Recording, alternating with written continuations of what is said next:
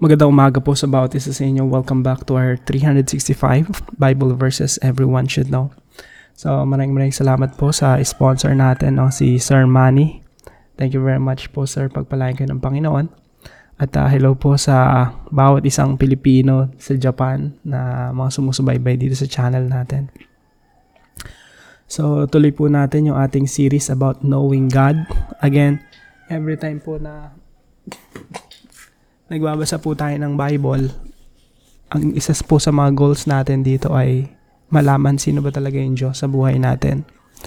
At ngayong umaga po matutunghayan natin na yung Diyos po natin is the one who seeks.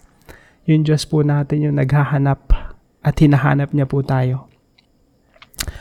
Sabi po dito sa Genesis chapter 3 verse 18, "Then the man and his wife heard the sound of the Lord God as he was walking in the garden in the cool of the day, and they hid from the Lord God among the trees of the garden.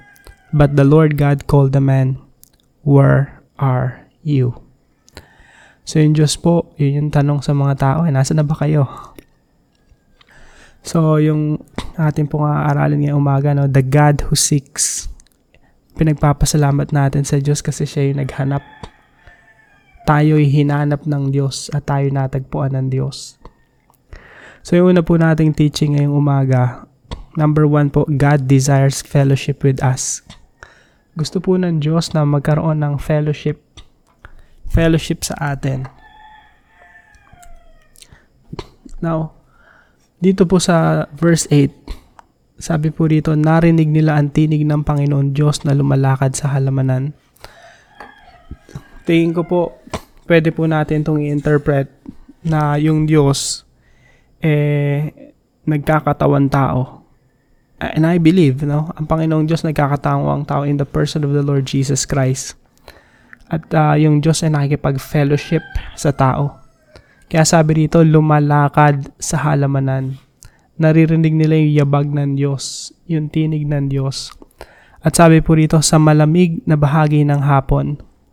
Ang ibig sabihin po niyang cool of the day, yan po yung oras ng tagpuan ng tao at ng Diyos.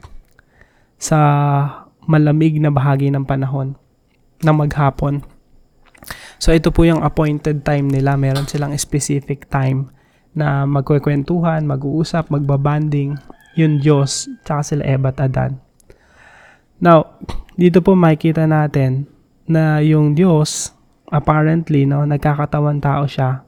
Tapos, nakikipagtagpo siya sa kila Adan at Eva sa malamig na bahagi na maghapon. So, yung gusto talaga ng Diyos kung ba't nilikha niya yung tao is to have fellowship with them. Magkaroon ng bonding, magkaroon ng relationship sa tao. Kaya, dito pa lang makikita natin sa mga talatang ito kung ano yung nasa puso ng Diyos. At kung tatanungin natin ng Diyos right now, Lord, ano ba yung nasa puso mo? Ano ba yung tinitibok ng puso mo? Marahil ang sasabihin niya is to have a relationship with us. To have a restored relationship with us. So, from the very beginning, gusto na ng Diyos yun, makipagkwentuhan sa tao, makipag-usap, makipag-fellowship, i-share ng Diyos yung kanyang buhay sa atin. Kaya yung Diyos, sinare niya yung buong creation sa tao Hindi lang yung creation, pati yung image niya ibinahagi niya. That's what it means to have fellowship with God. Pati yung image niya, ibinahagi niya sa tao. Ang tao talaga walang ibang gagawin kundi i-enjoy yung fellowship nila sa Diyos. Pagpahalagahan, namnamin yung fellowship nila sa Diyos. So that's number 1. God desires fellowship with us. Meron silang daily appointment. Yung Diyos may daily appointment with human beings. Here's the problem. Number 2, we turn away from God. Ang ganda ng plano ng Diyos. Ang ganda ng nilikha ng Diyos. Kompleto. Lahat ng pagkain nandiyan na lahat. Tapos nakikipag-fellowship pa yung tao at Diyos. Magkasama sila. Ang problema po, yung tao, they're turned away from God. Tayo po yung lumalayo. Yung Diyos naman, di naman lumalayo sa atin Never naman lumayo yung Diyos sa atin. ang tao ang lumayo sa Diyos. Ang Diyos, maganda yung plano para sa tao. Pero yung tao yung humiwalay sa plano ng Diyos. Yung tao yung nagrebelde sa Diyos. Yung tao yung nagsabing, Lord, hindi ko gusto yung ginagawa mo sa akin, sa buhay ko.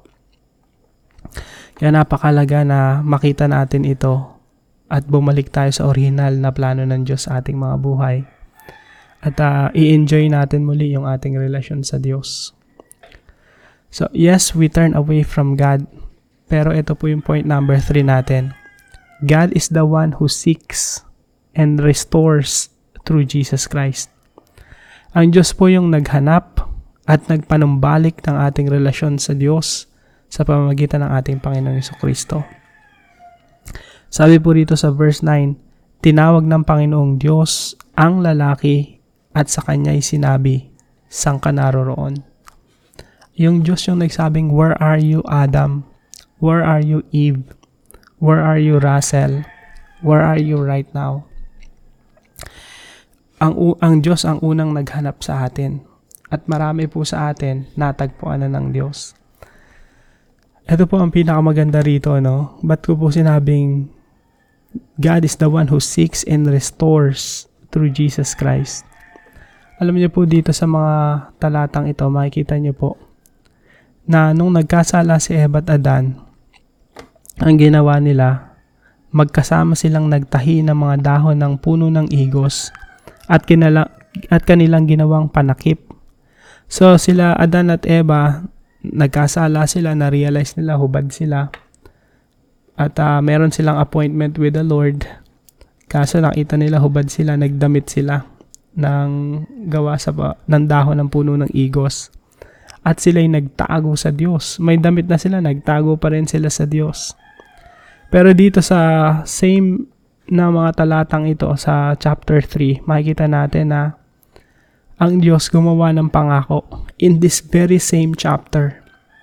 Nung nahulog sa pagkakasala si Adan at Eva, sinabi ng Diyos na isusugo niya ang Panginoong Jesucristo dito sa verse 15. At ang gagawin ng Panginoong Jesucristo ay dudurugin ang ulo ni Satanas na pinagmulan ng kasalanan. So dito pa lang sa pagkatapos magkasala na Eva at Adan, gumawa ang Diyos ng pangako na dudurugin ang ulo ni Satanas. At pagkatapos noon, ginawa ng Panginoong Diyos si Adan at ang kanyang asawa na mga kasuotang balat at sila'y dinamitan. Ano pong ibig sabihin nito? Na yung darating na tagapagligtas ang Panginoong Jesucristo, dudurugin ang ulo ni Satanas at the same time, ang Panginoong Jesucristo ay mamamatay. Ito pong kasuotang balat, ito po ay nangangahulugan lamang na nagkaroon ng unang pagpatay ng hayop at ang Diyos ang nagsakripisyo. Nagsakripisyo ang Diyos ng hayop at yung balat na iyon ay ipinantakip, isinuot kila Adan at Eva. Ito po ay simbolo na darating yung Mesaya, ang Panginoong Jesucristo. Siya ay mamamatay at kanya tayong susuotan ng kabanalan. Ang Panginoong Jesucristo ang magdadamit sa atin. Hindi natin dadamitan ang ating sarili. Sapagkat kahit anong pagdadamit natin sa ating sarili ay hindi sapat sa harapan ng Diyos, mananatili pa rin tayong marumi sa harapan ng Diyos. Pero pag ang Panginoong Jesucristo ang nagdamit sa atin sa pamamagitan ng kanyang kamatayan doon sa krus, tayo ay magiging malinis sa harapan ng Diyos. Dito pa lang po sa mga talatang ito, makikita na natin yung Diyos, hinanap niya tayo at ipinanumbalik ang ating relasyon sa Kanya sa pamamagitan ng Panginoong Jesucristo. Nandito na yung mga propesiya na darating ang Panginoong Jesucristo upang iligtas tayo. Kaya sabi po sa Luke 19 verse 10, For the Son of Man, Jesus Christ, came to seek and to save the lost. Ang Panginoong Jesucristo ay naparito upang hanapin tayo at iligtas tayong mga naliligaw. Napakaganda pong katotohanan sa Biblia na hinanap tayo ng Diyos at tayo natagpuan niya na. Yan po yung biyaya ng Diyos na ipinakita niya sa atin. Biyaya na siyang dahilan kung bakit natin dapat sambahin ang Diyos ng pangwalang hanggan. dahil tayo na ipanambalik ng Diyos sa Kanya at meron na ulit tayong relasyon sa Diyos. Kaya po isang application natin dito, kung bago po kayo dito sa channel natin o wala pa tayong malinaw na relasyon sa Diyos. Number 1, let's trust the finished work of Jesus Christ on the cross. Kailangan natin pagtiwalaan na bagamat tayo naligaw, bagamat tayo nagrebelde sa Diyos at nagkasala, nahiwalay sa relasyon sa Diyos, ang Panginoong Jesucristo ay naparito. Ang Panginoong Jesucristo ay naparito upang hanapin at iligtas ang mga naligaw. So let's trust the finished work of Jesus Christ, that Jesus Christ died on the cross, namatay siya doon sa krus ng Kalbaryo sa ikapapatawad ng ating kasalanan, at siya ay inilibing at muling nabuhay upang pagharian tayo ngayon, upang ang Panginoong Jesucristo ay maging Panginoon ng ating mga buhay at siya ang masunod sa ating mga buhay. So let's trust the finished work of Jesus Christ. And number 2 po, let's enjoy our relationship with God. Ngayon po, ang sabi po sa John 1:12, sino man ang tumanggap at nanalig sa Panginoong Jesucristo, siya ay binibigyan ng karapatang maging anak ng Diyos. Dati po wala tayong karapatang maging anak ng Diyos. Pero dahil sa Panginoong Jesucristo, binigyan tayo ng karapatan na tumawag sa Diyos na Ama at tayo tinatawag niyang anak. At dun pa lamang po, isang bagay na pwede na nating enjoy, no? We have a Father in heaven. Pwede nating enjoy yung relationship natin sa Diyos. So, pinamamanhik ko po sa bawat isa sa atin. If you don't have a relationship with God right now, let's trust the finished work of Jesus Christ. Let's give our lives to Him and enjoy natin yung relationship natin sa Diyos. Bumalik tayo sa Genesis chapter 1. Na merong relationship ang Diyos at ng tao, merong fellowship ang Diyos at ang tao. Kaya po isa sa application natin sa number 3, let's set an everyday fellowship with God. Let's set an everyday appointment with God. Yung meron kang oras talaga sa isang buong araw na makikipag-fellowship ka sa Diyos. Yung makikipag-usap ka sa Diyos. Ito yung, let's say, every 5 a.m. or 10 p.m. or 7 p.m. or 3 p.m. or maybe 10 a.m. Basta meron kang everyday appointment with God. Nabubuklatin mo yung salita ng Diyos. Hihingin mo yung kanyang mga salita. Hayaan mo makipag-usap ang Diyos sa iyo sa pamamagitan ng Biblia. At the same time, ikaw naman ay nananalangin. So, nakikipag-usap ka sa Diyos, yung Diyos nakikipag-usap sa atin sa pamamagitan ng Biblia at sa pamamagitan ng pananalangin. So, let's set an everyday fellowship with God. Yung meron kang panahon o oras na nakikipagniig ka sa Diyos, na kinakausap mo siya, inaalam mo yung kalooban ng Diyos sa iyong buhay, yung friendship, yung para ka nakipag-usap sa kaibigan mo, no? Meron kang fellowship with Him. Sinishare mo sa Kanya yung sama ng loob mo, kasama po yun. Sinishare mo sa Kanya yung mga victories mo, nagpapasalamat ka sa Kanya, nagpapasalamat ka sa Diyos sa mga pagtulong niya sa iyo everyday.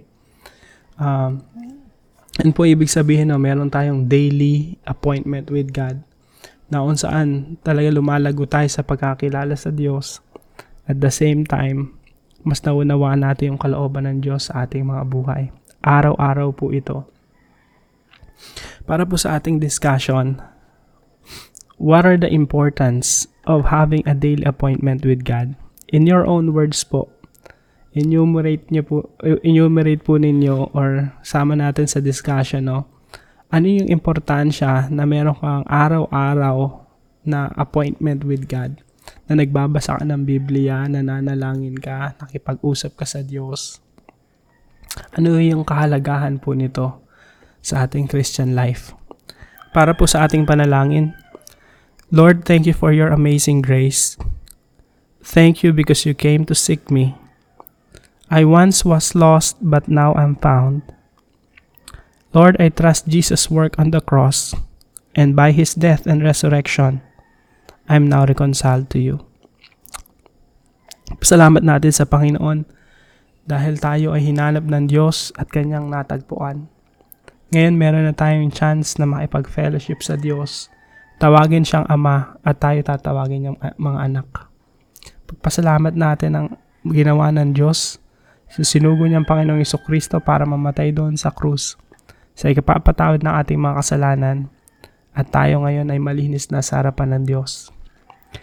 So kung meron po kayo natutunan sa devotion natin, let us know in the comment section below. And don't forget to share this devotion to your family and friends. Yun lamang po, maraming salamat po sa bawat isa sa inyo. Magkita-kita po tayo bukas alas 5 ng umaga dito sa ating daily devotion. See you po.